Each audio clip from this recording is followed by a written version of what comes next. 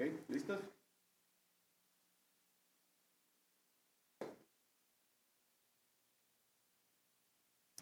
Que el Señor les bendiga en esta hora. Les saluda el pastor Héctor Díaz de la iglesia Ebenezer Bakersfield del hermoso estado de California, aquí en Estados Unidos.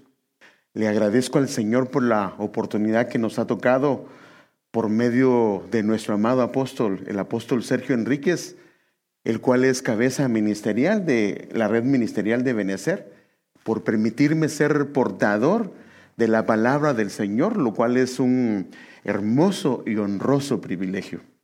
Como de todos es sabido, este es un año que se ha proclamado como el año de la recuperación, lo cual anuncia un año de esperanza, un año donde recuperaremos muchas cosas, las cuales en alguna medida se habían perdido, y el Señor nos ha prometido que serán recuperadas a través de su mano poderosa. Pero aquí es donde entra nuestra participación como creyentes. Nos corresponde a nosotros creerle al Señor y caminar en pos de aquello que se ha proclamado. Recuerdo que en una ocasión el rey Josafat envía al pueblo del Señor a una pelea que era desigual, por decirlo de esa manera. Y cuando está saliendo el pueblo, en 2 de Crónicas, capítulo 20, versículo 20, dice: mientras ellos salían, Josafat se puso de pie y le dijo al pueblo: oídme, Judá, habitantes de Jerusalén, creed en Jehová vuestro Dios y estaréis seguros. Creed a sus profetas y seréis prosperados. Entonces nosotros se nos manda a que creamos al Señor, que creamos a sus siervos. Y estaba recordando la noche que se nos fue proclamado el año de recuperación. Recuerdo que el apóstol usaba varios textos como contexto, y uno de ellos era Isaías capítulo número 61, versículo número 1, el cual tiene su cumplimiento en Lucas capítulo número 41, versículo 18. Y si se recuerda, este cumplimiento estaba siendo efectuado por el Señor Jesucristo, y el apóstol nos remarcaba algo que Isaías no dijo, pero que el Señor lo estaba diciendo. Por ejemplo, aquí lo ven los dos pasajes a la par. El de Isaías 61:1 dice: me ha ungido el Señor para traer buenas nuevas a los afligidos. Me ha enviado a vendar a los quebrantados de corazón, para proclamar libertad a los cautivos y liberación a los prisioneros. Y vemos que en el cumplimiento, por palabras dichas del Señor en Lucas 4:18, está exactamente lo mismo de Isaías 61, pero hay una parte que el Señor introduce, y es vista a los ciegos, y la Reina y la versión de las Américas dice recuperación de la vista. Entonces, al hacer referencia a esta profecía, el Señor agregó lo que era la recuperación de la vista. Y en efecto, en todo el ministerio terrenal del Señor, uno de los milagros que nosotros miramos con más frecuencia, y es algo curioso que se da en el ministerio del Señor, es la recuperación de la vista.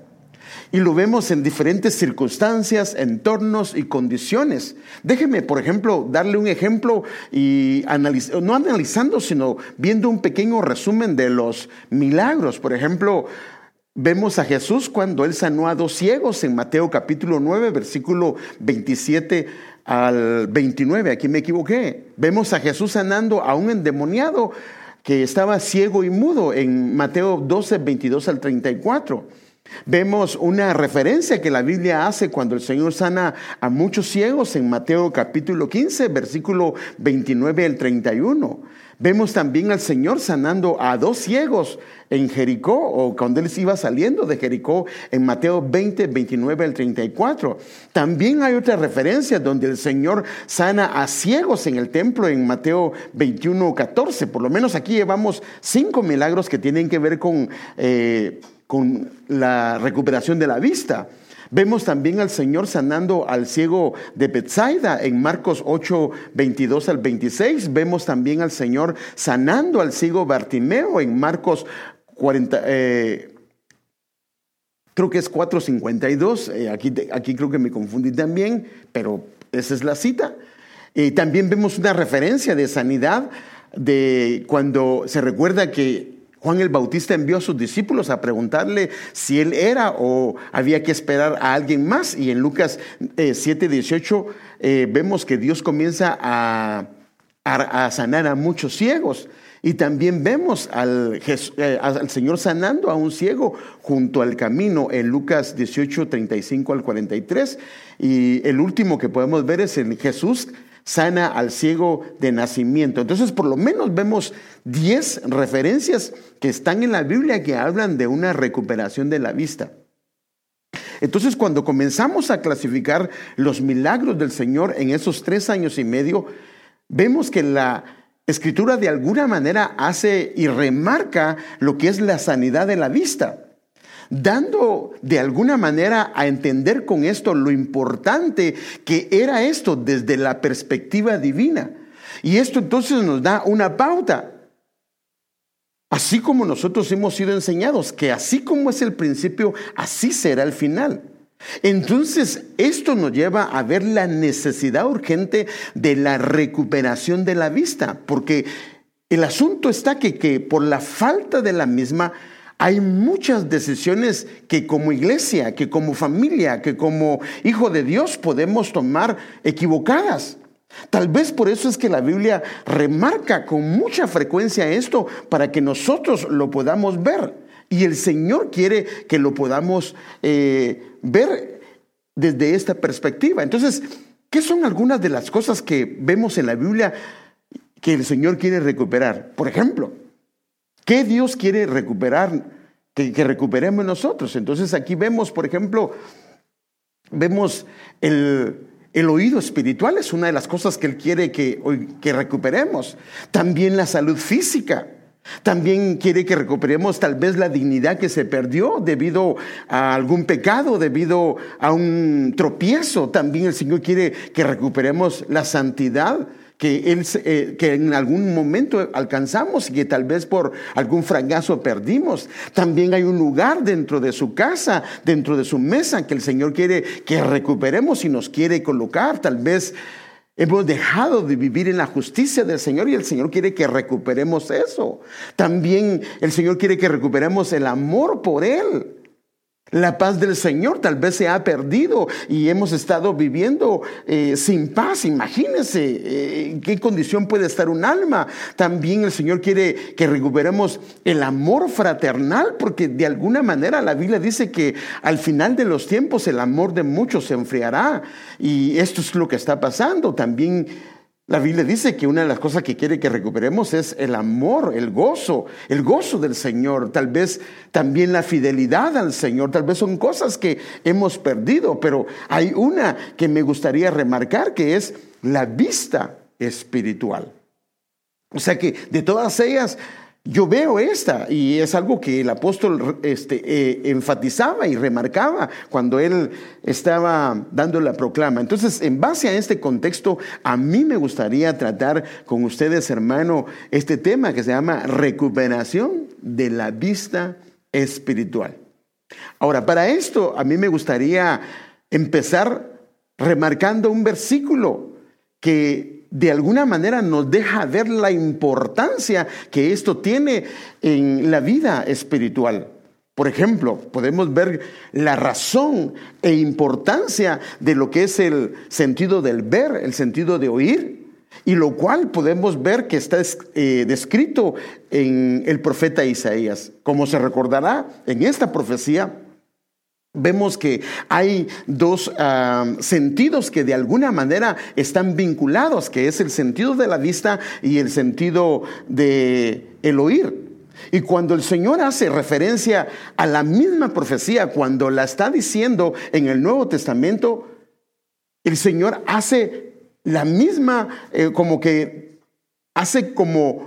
remarcando lo mismo que remarcaba o que enfatizaba el profeta Isaías. Entonces, yo quiero que veamos esto con relación a la recuperación de la vista, pero que también van vinculado con el sentido del oír. Por ejemplo, esto lo vemos en Isaías capítulo 6, versículos 9 al 10. Y él dijo, el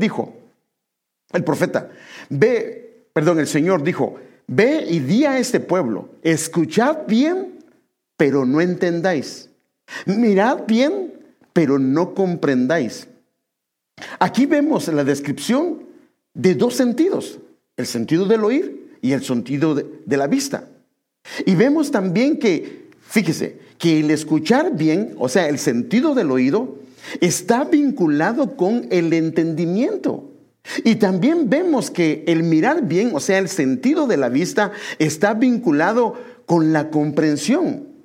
O sea que ellos escuchaban, sí, con sus oídos físicos, pero no con sus oídos espirituales, o sea, el sentido del oír. Y esto lo que pasó fue que los inhabilitó en alguna medida para poder entender. Y entonces comenzaron a carecer del sentido espiritual del entendimiento. Ellos también miraban bien con sus ojos físicos, pero no con sus ojos espirituales, que es el sentido de la vista.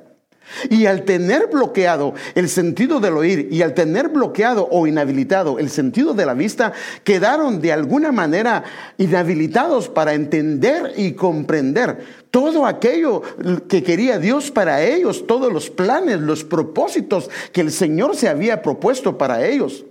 Y como la misma Biblia lo hace ver, esta condición espiritual en ellos los llevó a que el corazón de ellos se endureciera. En su interior vino una insensibilidad, un endurecimiento, y eso los inhabilitó para volverse al Señor. Déjenme mostrárselo con el versículo 10, que es el que sigue.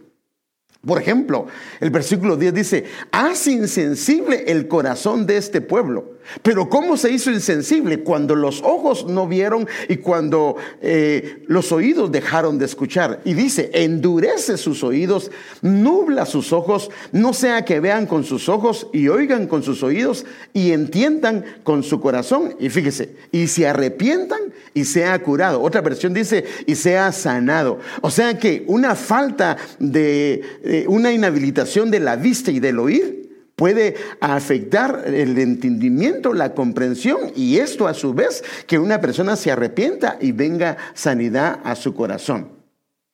Entonces, sin entendimiento y sin comprensión, esto se puede llamar una sordera o una ceguera espiritual. Y imagínense, y esto que este hombre era un profeta genuino, un profeta verdadero del Señor. Y esto es lo que nosotros necesitamos analizar, porque la verdad es que cuando lo comenzamos a ver es una condición triste, es una condición lamentable. Y fíjese, a causa de ello, cuando el profeta le dan este llamado, él mismo pregunta y le pregunta al Señor, porque era terrible esta profecía. Y él dice: ¿hasta cuándo, Jehová? ¿Hasta cuándo se va a dar esto? Y entonces él le comienza a decir: hasta que las ciudades estén asoladas y sin morador, hasta que no haya hombres en las casas y la tierra venga a ser una desolación completa. ¡Wow! Qué llamado y ministerio más difícil el que el Señor le entregó o le delegó al profeta Isaías. Y entonces este pasaje nos deja ver cuáles son los frutos de cuando hay ojos y oídos cerrados. Y cómo repercute en el interior, cómo repercute en la dureza, en la insensibilidad del corazón. Y por eso me gustaría ver el proceso interno que se da en estos sentidos, tanto cuando vemos el sentido del ver como el sentido del oír, para que podamos ser guardados de una condición tan lamentable a la que el pueblo de Israel llegó. Entonces, Isaías capítulo 6, versículo del 9 al 10, vemos el fruto de escuchar es el entender. Y el fruto de mirar, cuando se mira con los ojos espirituales, es que viene una comprensión. Entonces, cuando los oídos espirituales están abiertos, se puede entender lo que el Señor quiere para nosotros. Cuando los ojos espirituales están abiertos, se puede comprender lo que Dios quiere para nosotros. Entonces, déjeme mostrarle esto mismo que le estoy diciendo acá, con otras escrituras, para que veamos que hay otras partes de la escritura que respaldan esto. Por ejemplo, en Daniel capítulo número 10, versículo 1 dice: en el año tercero de Ciro, rey de Persia, un mensaje fue revelado a Daniel, a quien llamaban Belsasar. El mensaje era verdadero acerca de un gran conflicto. Él comprendió el mensaje, o sea, lo que Daniel escuchó.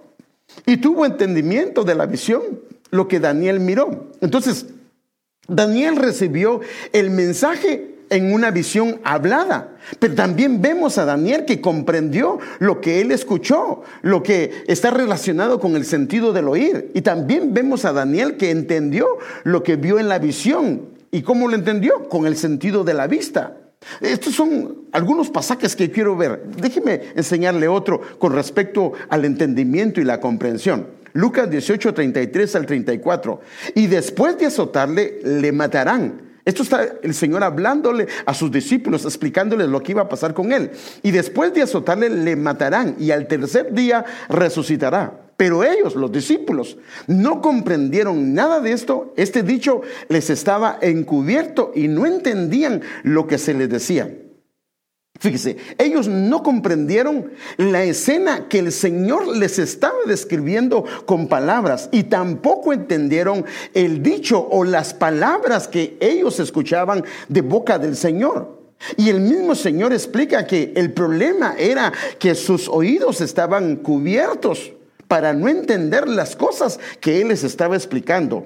Ahora, veamos otro pasaje, porque lo quiero llevar aquí un poquito rápido, porque quiero que vea que hay varios pasajes que hablan de el entendimiento y la comprensión, y cómo lo relacionan el entendimiento con el oír y la comprensión con el ver.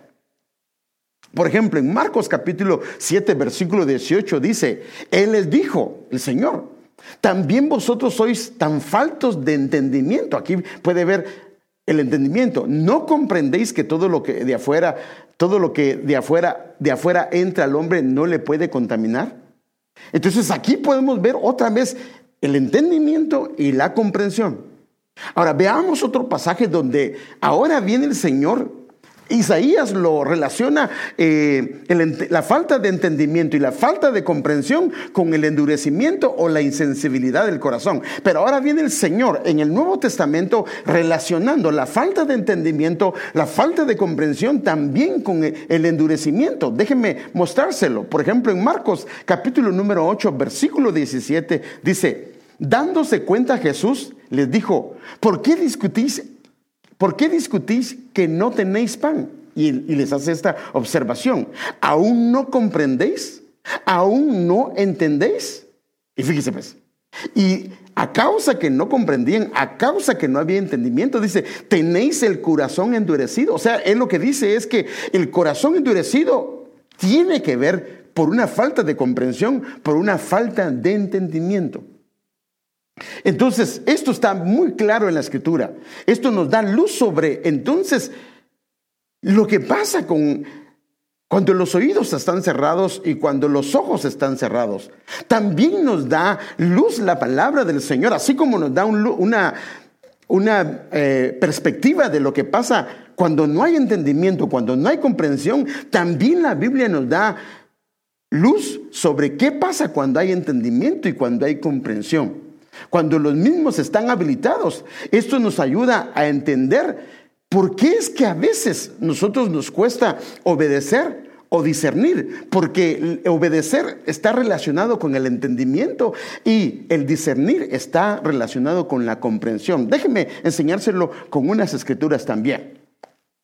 Entonces, el propósito del entendimiento es llevarnos a la obediencia. Fíjese qué tremendo. Cuando no hay entendimiento, entonces uno de los problemas con los que vamos a batallar es con la obediencia a la palabra del Señor. Pero también cuando no hay comprensión, uno de los problemas con los que vamos a batallar es con el discernimiento. Y el discernimiento es el saber si esto está bueno o esto es malo, o saber diferenciar lo bueno de lo malo. Y cuando no hay una comprensión porque no ha habido un mirar espiritual correcto, va a haber problemas con la comprensión y va a haber un problema con el discernimiento. Y aún hijos de Dios que aman al Señor van a tener problemas en escoger algo que al Señor no le agrada.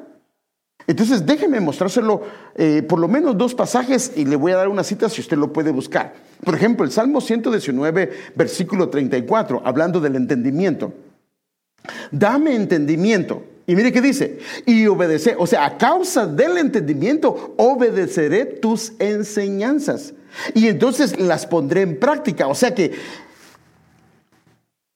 oír atentamente, entendimiento y obedecer los mandamientos del Señor y llevándolo a la práctica. Entonces aquí podemos ver por lo menos 2 pasajes más. Primera de Crónicas capítulo 22, 12 en la versión NTV. También podemos ver Deuteronomio capítulo 30, versículo 11 al 13 en la versión TLA. Se los dejo solo para que usted lo vea, porque lo que quería nada más es mostrarle cómo el fruto del entendimiento es la obediencia. Entonces, la comprensión nos lleva al discernimiento. Y esto es lo que queremos ver, porque aquí es donde podemos ver que con discernimiento se puede distinguir, diferenciar, saborear, gustar qué es lo bueno y qué es lo malo. ¿Cómo podemos agradar al Señor si no nos damos cuenta que aquello es malo? ¿Cómo podemos agradar al Señor si escogemos lo malo? Pero para eso necesitamos el discernimiento de parte del Señor. Déjenme enseñarle un versículo con respecto a esto. Deuteronomio capítulo 32, versículo 29 dice: ojalá que fueran sabios, que comprendieran. Aquí ve el sentido de, la comprensión, que comprendieran esto, que discernieran su futuro. O sea que cuando hay comprensión, cuando se activa la comprensión debido al sentido de la vista activo, viene un discernimiento. Y aquí por lo menos podemos ver otras 2 citas con respecto a esto. Por ejemplo, tenemos Nehemías capítulo 20, versículo 28. También tenemos otro, este es en la versión textual, 4ª edición. También tenemos 1 Corintios capítulo 2, versículo número 14. O sea que aquí podemos ver el fruto del entendimiento es la obediencia. El fruto de la comprensión es el discernimiento. Ahora, hagamos un resumen de una manera gráfica de el sentido de la vista y el sentido del oír espiritual. ¿Por qué es importante esto? Primero le mostré la escritura para que usted vea que ahí está. Pero ahora, para que de alguna manera gráfica se nos quede, déjeme mostrarle.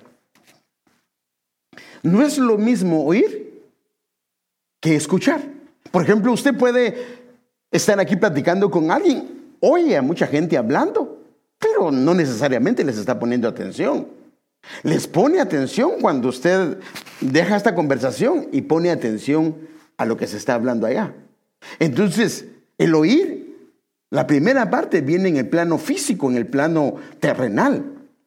Pero cuando una persona comienza a escuchar atentamente, porque cuando usted ve en la Biblia, cuando el Señor habla de si oyeres hoy, o si escuchas atentamente, esta palabra atentamente, como en el hebreo, no habían signos de exclamación. Entonces dice chama, chama, lo que significa es oye, oye. Eso significa pon atención a lo que viene. Entonces, el oír en el plano físico y terrenal no nos lleva a algo espiritual. Pero cuando comenzamos a escuchar atentamente, entonces se abre la esfera espiritual y entonces aquí comienza a operar la fe. Porque la fe viene por el oír, pero el oír es el escuchar atentamente. No por oír, porque alguien puede estar predicando, pero si no estás oyendo, no te puede venir fe. Es cuando comienzas a poner atención a la palabra. Por eso es que en la iglesia, como nos han enseñado, cuando es el tiempo de la palabra, no es para que la gente se esté levantando, sino es un tiempo especial. Entonces, la fe viene por el oír. O sea que cuando se escucha atentamente, se abre una esfera espiritual y comienza a venir la fe escuchando la palabra. Y esto lleva, y entonces tiene un fruto que se llama entendimiento. Entonces comienza a ver el entendimiento y este entendimiento lleva a la obediencia, y esa es la parte donde a nosotros comenzamos a agradar al Señor, porque no solo con oír, tenemos que escuchar, pero tiene que haber fe, porque no podemos nosotros entender algo si no lo hemos recibido en nuestro espíritu, no podemos obedecer algo si no lo hemos escuchado en el espíritu y Dios nos ha tocado. Entonces, esto es lo que se da en el sentido del oír. Pero ahora, como me interesa la parte de la vista, pero quería verlo porque ambos de alguna manera están vinculados. Entonces, cuando vemos el sentido del ver, o sea, no es lo mismo ver. Usted, por ejemplo, puede ver hacia todos lados y hacer una vista panorámica, pero tal vez algunas cosas ni se recuerda. Pero lo que se le queda en la memoria permanente es cuando usted comienza a poner atención, comienza a mirar atentamente. Entonces, cuando se vuelve ya en un ámbito espiritual, es cuando ya hay un mirar atentamente, cuando comienzas a mirar atentamente aquello de parte de Dios. Ya aquí entran ojos abiertos, oídos abiertos, oídos circuncidados. Entonces ya el mirar atentamente es una esfera espiritual, pero aquí entonces comienza a pasar algo. Cuando comienzas a ver, comienzas a creer, y déjeme mostrarle por lo menos 2 versículos. Que el creer viene por el ver, la fe viene por el oír, pero el creer viene por el fe. Y estos operan, la fe opera en el escuchar la voz de Dios atentamente, y el creer viene cuando comienzas a ver, a contemplar las cosas de Dios. Déjenme darle por lo menos 2 versículos. En Juan capítulo 20, versículo 8, es cuando Juan y Pedro fueron al sepulcro que les habían anunciado que había resucitado. Y dice el versículo 8, entonces entró también el otro discípulo, o sea Juan, el que había llegado primero al sepulcro, y dice, y vio, y luego dice, y creyó. O sea que primero fue ver y después creer. Ahora, Hechos, cuando Pablo estaba predicando al procónsul, usted sabe que había alguien que se le oponía, y él lo reprendió, quedó ciego, y cuando el procónsul vio esto, mire cómo lo dice. Entonces el procónsul, cuando vio lo que había sucedido, porque quedó ciego el otro, creyó. O sea que primero vio y luego creyó. Entonces en el escuchar se activa la fe por el oír, y en el mirar se activa el creer por el ver atentamente. Y esto entonces trae como fruto lo que es la comprensión. Entonces mire cómo se va poniendo de bonito esto. Y la comprensión trae como fruto el discernimiento. Entonces imagínense, obediencia y discernimiento. Y aquí entonces vemos algo. Aquí ya comienza a operar lo que le llaman una percepción espiritual, una inteligencia espiritual. Pero note, y esto es importante, no solo es con ver, sino tiene que haber un mirar atentamente. Ahí empieza un escuchar atentamente, y esto lleva hasta llegar a la obediencia, al discernimiento. Obediencia para obedecer lo que el Señor quiere, pero el discernimiento para que cuando estemos obedeciendo no terminemos desagradando a Dios, escogiendo algo que al Señor no le agrada. Entonces, esto lleva a un operar de una percepción espiritual y una inteligencia espiritual. Déjenme enseñárselo. Y por eso, Hebreos capítulo número 4, creo que es versículo 14, dice esto, de los que han alcanzado por comer la palabra del Señor, la madurez de la palabra del Señor, o comer el alimento sólido. Saben discernir, tienen sus sentidos ejercitados para saber el bien y el mal. Entonces, por esta razón es que Pablo a los colosenses, él ora y él dice de esta manera, mire, Colosenses capítulo número 9, capítulo número 1, versículo del 9 al 10. Es que todavía estoy nervioso, ya no debería, pero estoy nervioso. Bueno, por lo cual también nosotros, dice, desde el día que lo oímos, no cesamos de orar por vosotros y de pedir que seáis llenos del conocimiento de su voluntad. Pero mire cómo lo remarca en la 1960, en toda sabiduría, y aquí le agrega, e inteligencia espiritual. O sea que hay una inteligencia espiritual, una percepción espiritual, que este es otro nivel. Ahora, cuando la sabiduría y la inteligencia espiritual comienzan a operar en un creyente, entonces los frutos de esto se pueden ver en el versículo número 10. Entonces dice, hay toda sabiduría e inteligencia espiritual, y el 10 remarca, para que andéis como es digno del Señor. O sea que si hay toda sabiduría y hay una inteligencia espiritual, entonces va a haber un andar como es digno del Señor. Y entonces ahora él sigue describiendo lo que pasa. Primero, agradándole en todo, no en algunas cosas. Porque hay veces que en algunas cosas le agradamos al Señor, pero no en todo. Pero aquí, cuando hay una inteligencia, una percepción espiritual a este nivel, cuando ha habido un proceso, se le agrada en todo. Y entonces, ¿qué pasa? Se comienza a llevar fruto en toda buena obra. Y entonces siempre hay un crecimiento operando de acuerdo al conocimiento que hay en Dios. ¡Wow! ¡Qué hermosos resultados de lo que es la vista y un escuchar espiritual! Por eso es que el Señor nos está dando una oportunidad en este año para recuperar la vista espiritual, para recuperar el oído espiritual. Porque aunque pareciera que eso no debería ser un problema en la iglesia, sí lo es. ¿Y cómo lo vemos? Por las decisiones, por el caminar. Porque pareciera que no estamos enamorados, pareciera que no estamos esperando al Señor, pareciera que pensamos que vamos a pasar más tiempo aquí cuando es claro que el Señor viene pronto. Entonces, esta condición de ver y oír bloqueados fue uno de los serios problemas que vemos en la congregación del desierto. Ahora, acuérdese, la Biblia dice, y eso nos lo dice Pablo, que tengamos cuidado, porque esto quedó como figura para que a nosotros no nos pase lo mismo. Pero parece que a ellos ese fue su problema. Entonces vemos a Isaías predicándole a la iglesia, que en este caso al pueblo de Israel, que ya estaba en la tierra prometida. Pero también vemos al Señor describiendo lo que pasó con la congregación del desierto, que es una figura de la iglesia. Y mire cómo lo dice Deuteronomio capítulo 29, versículo 4, en la versión textual. Pero hasta el día de hoy, Padre, esto lo está hablando el pueblo del Señor, que es una figura. Jehová nos ha dado corazón para entender.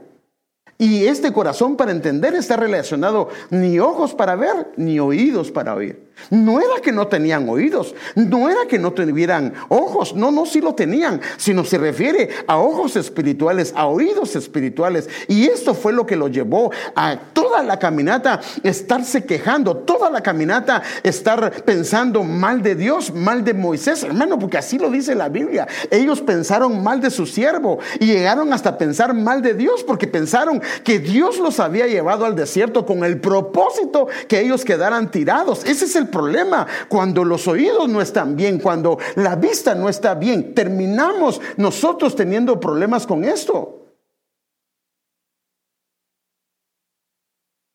Hay muchos problemas congregacionales a causa de una vista espiritual dañada. Y esta vista espiritual dañada genera problemas que terminan arruinando el ambiente, la coinonía, el amor fraternal que hay entre hermanos, que hay en la iglesia. Como le pasó a Israel en el desierto, vieron y pensaron mal de lo que el Señor estaba haciendo. Y este es el problema que se está dando. Y por eso es que tenemos que pedirle al Señor que nos ayude, hermano. Como estábamos hablando hace algunos días, ¿cómo es posible que sea el año de la reconciliación y todavía no nos hemos reconciliado? Eso no es posible. Ahora tenemos el año se nos proclamó de parte de Dios a través de su siervo, el año de la recuperación. Entonces debemos de ir viendo, hacer un análisis. Padre, yo creo que mi mirada está incorrecta, necesito arreglar esto. Están mal mis oídos, están mal algunas cosas, necesito arreglarlo. Entonces, cuando vemos el Nuevo Testamento, vemos al Señor señalando ese mismo problema de la vista. Y esto es algo que el Señor también de alguna manera lo enfatiza. O sea que viene enfatizándose desde el profeta, desde el Señor, desde Moisés con la congregación del desierto. Lo enfatiza Isaías con la congregación, se puede decir, de la tierra prometida. Pero ahora viene el Señor remarcándolo con el pueblo de Israel ya en el tiempo que Él vino. Y mire cómo lo dice Él. Lucas capítulo 11, versículo 34, en la 1960. La lámpara del cuerpo es el ojo. O sea que ahí está el meollo del asunto, como la lámpara del cuerpo. O sea que lo que alumbra la parte de adentro es el ojo. Si ese ojo está dañado, entonces obvio que en la luz que va a dar adentro está mal. Por eso dice aquí, la lámpara del cuerpo es el ojo. Cuando tu ojo es bueno, o sea, en otras versiones dice, cuando tu ojo está sano, también todo tu cuerpo está lleno de luz. O sea que si el ojo está espiritual, entonces la luz que hay dentro es espiritual. Pero cuando tu ojo es maligno, mire qué tremendo, hermano. O sea que el ojo se puede convertir, el ojo enfermo, la mirada que está distorsionada por el pecado, una vista que no se ha recuperado en lo espiritual, se puede convertir en un ojo maligno. Y aquí dice que si el ojo está maligno, el cuerpo estará en tinieblas. Entonces, como estábamos viendo, este problema de un ojo maligno, de un ojo enfermo, de un ojo que no está sano, es lo que ha dado serios problemas dentro del pueblo del Señor. Inclusive, fíjese, y a esto lo quiero llevar porque, de hecho, esta es la aplicación que yo quisiera sacar de esto. Esto ha impedido que el pueblo del Señor tenga relaciones sanas y correctas con sus hermanos, con su papá, con su mamá, con su hijo, con su hija, con su tío, con su tía, pero no solo con ellos. Esto también ha afectado la relación con las ayudas ministeriales, la relación con los pastores, la relación con la gente que de alguna manera nos está guiando.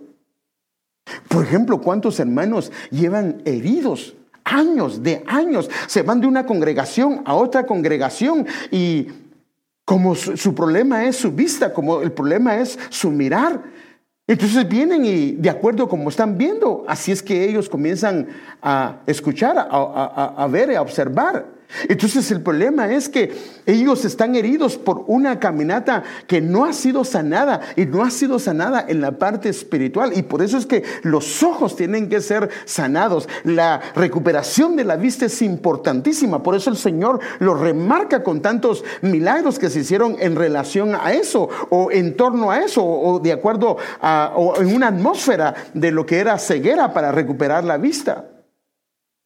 Entonces, si esto no se recupera, entonces sí va a ser un serio problema. Sí puede afectar, por eso aquí habla de un ojo maligno, sí puede afectar la relación en todos los ámbitos dentro de una iglesia si el ojo está mal. Y déjeme darle un pequeño pensamiento, que un día el Señor me lo dio a través de mi esposa, que ella me estaba comentando algo de esto. Mire, este pensamiento. Como miramos a los demás, de la misma manera los escuchamos. Lo voy a repetir. Como miramos a los demás, de la misma manera los escuchamos. Entonces déjeme mostrarle una gráfica para darme a entender mejor. Por ejemplo, el hermano de azul. ¿Cómo mira a la hermana o cómo mira al hermano o cómo mira al pastor o cómo mira la ayuda ministerial? De acuerdo a cómo yo miro a mi hermano, a la ayuda ministerial, a un pastor, a una pastora, a un apóstol, de esa manera, cuando yo lo escucho, de la manera que yo lo miro, de esa manera lo escucho. Déjenme darle algunos ejemplos. Si lo veo con ojos malos a mi hermano, padre, pastor, esposo, no lo puedo evitar, así lo veo. Cuando él o ella me habla, lo escucho de la misma manera como yo lo veo. Si tengo un mal concepto de él o de ella, cuando él o ella me hable, voy a escuchar con este mismo parámetro. Por ejemplo, si ves que ese hermano es bien bravo, cuando él te habla, o cuando te da un consejo, no lo escuchas como un consejo, lo escuchas como un regaño. Pero si lo ves como un padre, si lo ves como un pastor, si lo ves como alguien que te ama, cuando te habla, ese consejo lo recibes diferente. Entonces, ¿cuántas veces el pueblo se ha dañado porque ha escuchado al pastor? No como el pastor, sino lo ha escuchado como un ogro.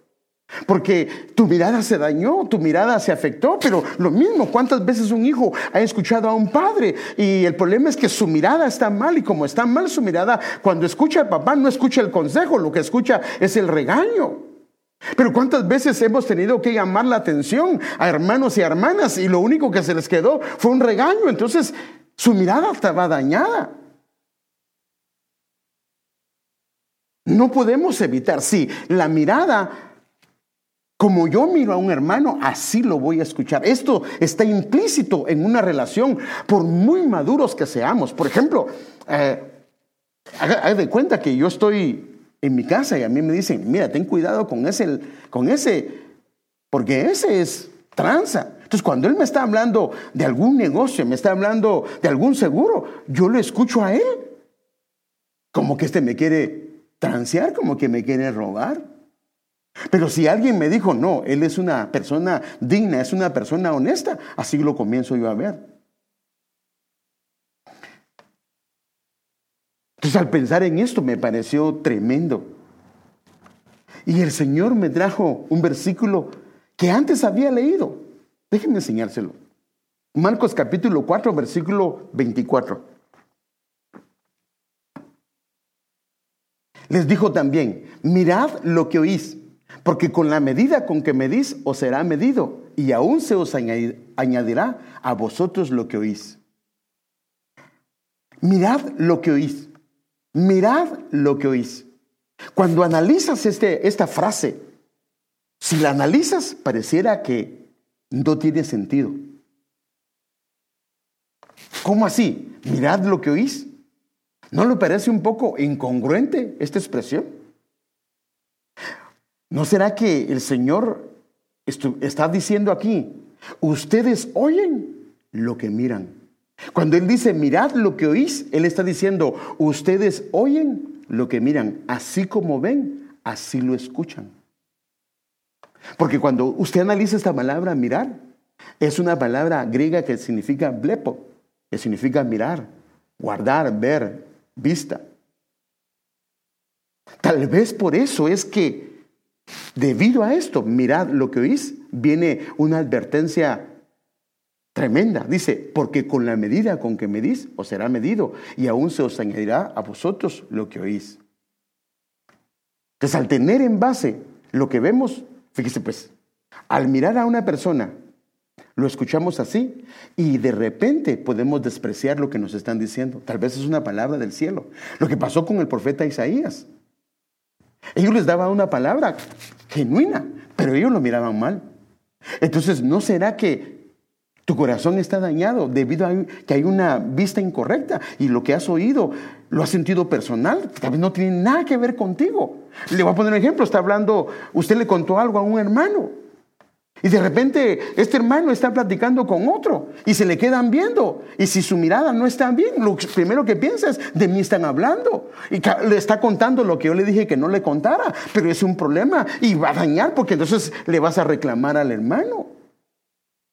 El problema es que si miramos mal, vamos a escuchar mal y posiblemente podemos despreciar inclusive una palabra que venga del Señor. Y eso nos llevará también a responder mal, porque como lo vimos como regaño, cuando hay un consejo le vamos a contestar de manera incorrecta.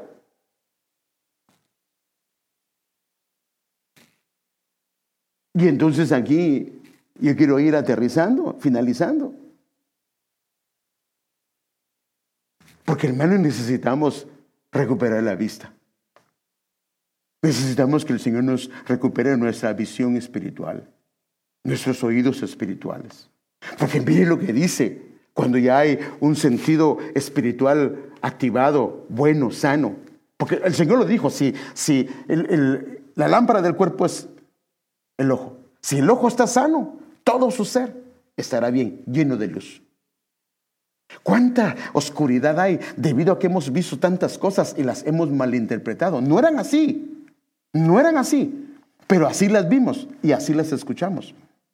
Entonces, ¿no será que tu corazón está dañado por un camino que has recorrido y has estado escuchando tanto tiempo, pero realmente has escuchado porque has visto mal y lo que has recibido en tu corazón no es necesariamente eso, sino que eso es lo que has escuchado porque es lo que has visto. Por eso decía el Señor, mirad lo que oís.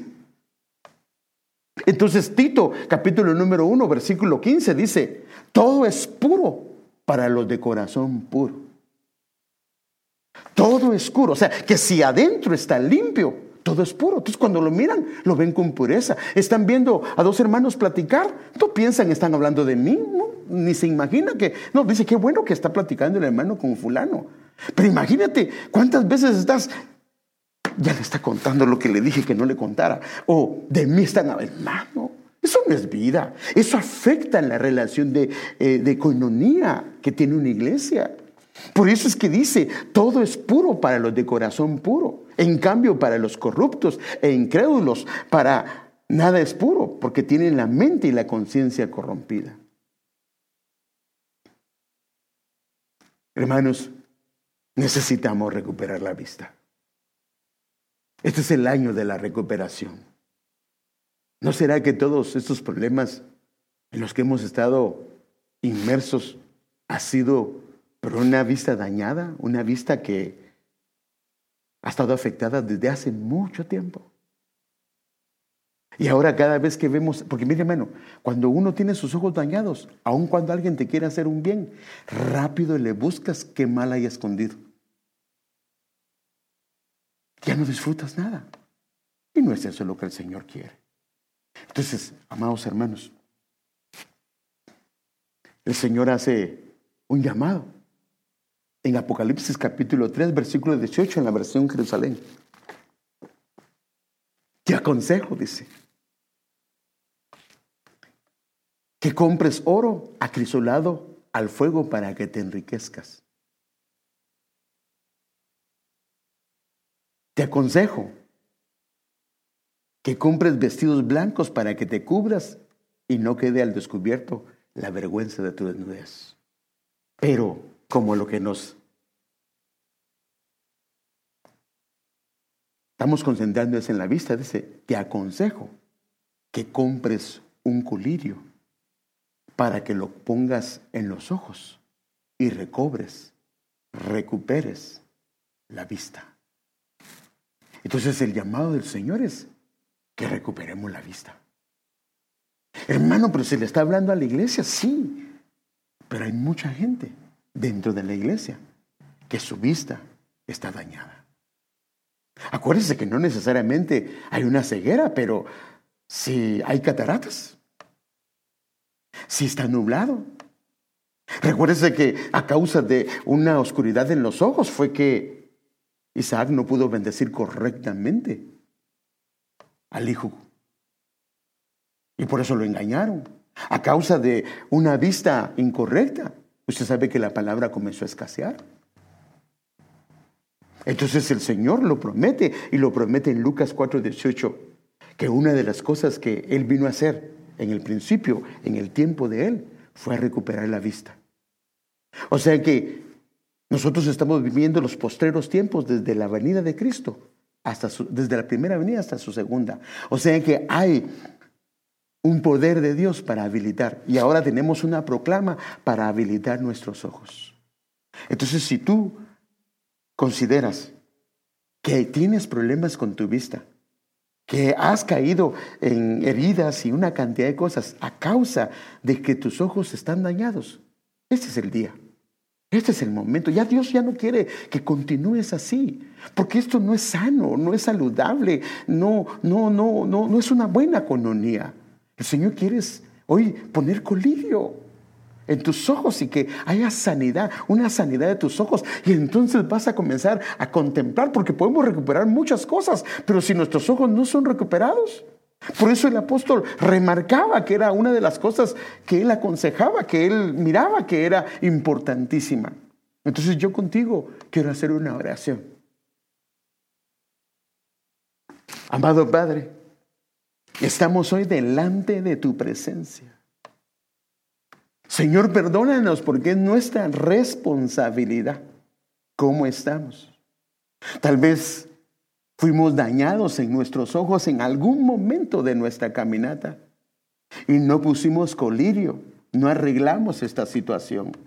Y a causa de esto, Señor, nuestra mirada ha sido turbia, nuestra mirada ha sido dañada, nuestra mirada ha estado enferma y hemos visto cosas incorrectas en lo que tal vez no lo es. Y así hemos escuchado. Cuando nos han aconsejado, los hemos escuchado mal. Cuando nos han hablado la palabra, la hemos escuchado mal. Hemos tomado personal algo que no es personal. Y nos ha dañado y ha dañado a nuestra familia, ha dañado nuestra relación de familia, nuestra relación de padres, nuestra relación de hijos, nuestra relación de hermanos con nuestras autoridades. Y hoy queremos pedirte tu sanidad completa, por favor. En el nombre de Jesús, hoy pedimos una sanidad completa y que por favor, Señor, el sentido espiritual de la vista se recupere, porque vemos en tu palabra que es una promesa de parte tuya. En el nombre de Jesús lo pedimos y damos gracias, Padre. Amén.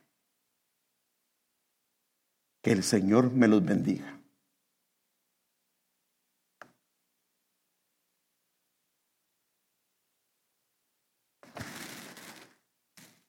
Padre Santo. ¿Ah? Ahí estás nervioso, ¿verdad? Sí, estaba nervioso. Es que no es lo mismo, mi hijo.